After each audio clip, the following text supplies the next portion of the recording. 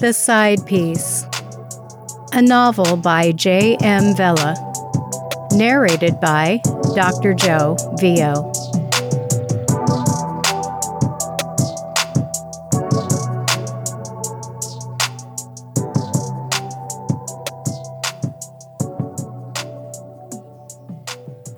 Chapter 7.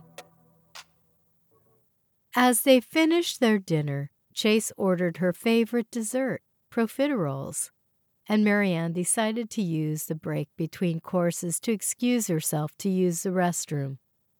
After washing her hands, she opened her handbag to retrieve her red lipstick for a touch-up.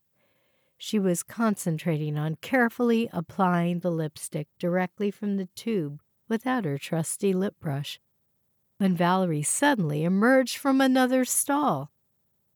"Oh my God, what are the odds that we would run into each other twice in 2 days?" she giggled. "Isn't this restaurant fabulous?" Val didn't wait for an answer, assuming Maryann would agree. "Is Chase with you? Oh my gosh, I've got to go say hello to him. Where's your table? Wait, why don't you and Chase join us for after-dinner drinks? We have the private room upstairs. The West Coast management team is hosting a welcome dinner for me. Can you imagine?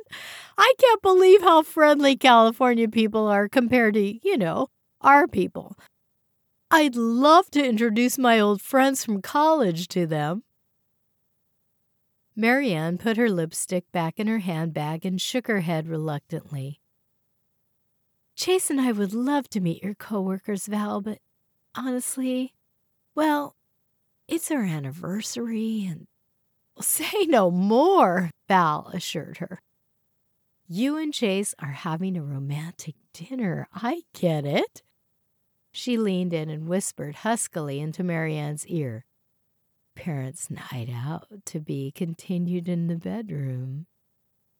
Maryann nodded, blushing. "Thank you for understanding, Val. It's just, a special evening." She paused, feeling awkward and guilty. "I tried to give you a call this morning to invite you to dinner next week, but I seem to have misplaced your card." Val laughed. "I'll do you one better. Give me your number and I'll call you, busy mama." She helped herself to Maryann's handbag and pulled out her cell phone, handing it to her while she pulled her own cell phone out of her blazer pocket. "Here, let's add each other to our contacts." Maryann couldn't find a graceful way to wheedle out of this social ambush, so she shared her contact information with Val and saved Val's contact information to her phone. Now she would have to follow through on that dinner invitation or look like a terrible person. Done.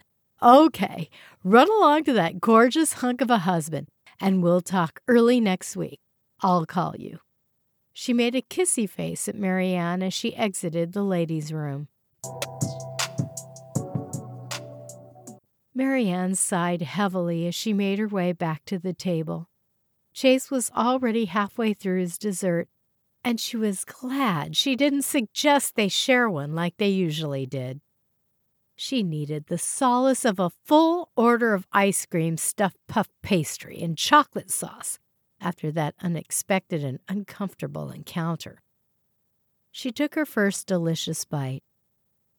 "Oh my gosh, this is so good," she swallowed, and digging her spoon in for more, began to feel so much better. "You're not going to believe who I ran into in the ladies' room." Chase's eyes were gleaming with amusement. "Valerie Cocksuck." Maryann shushed him and giggled with embarrassment as she looked around the restaurant to see if anyone at the nearby tables had heard him. "I thought that was old Val coming out of the restroom. Geez, she's really let herself go, hasn't she?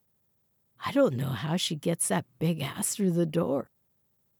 "Well, we will have to invite her to dinner now," she grimaced. "She has my phone number. She practically forced me to give it to her." "That's old Val," Chase chuckled. "Well, it might be fun to have her over for dinner. She was always very entertaining to be around at Brown, life of the party and all that." "I bet she was," Maryann smiled. She used her spoon to scrape up the last of the chocolate sauce and licked it clean, winking mischievously as Chase laughed out loud.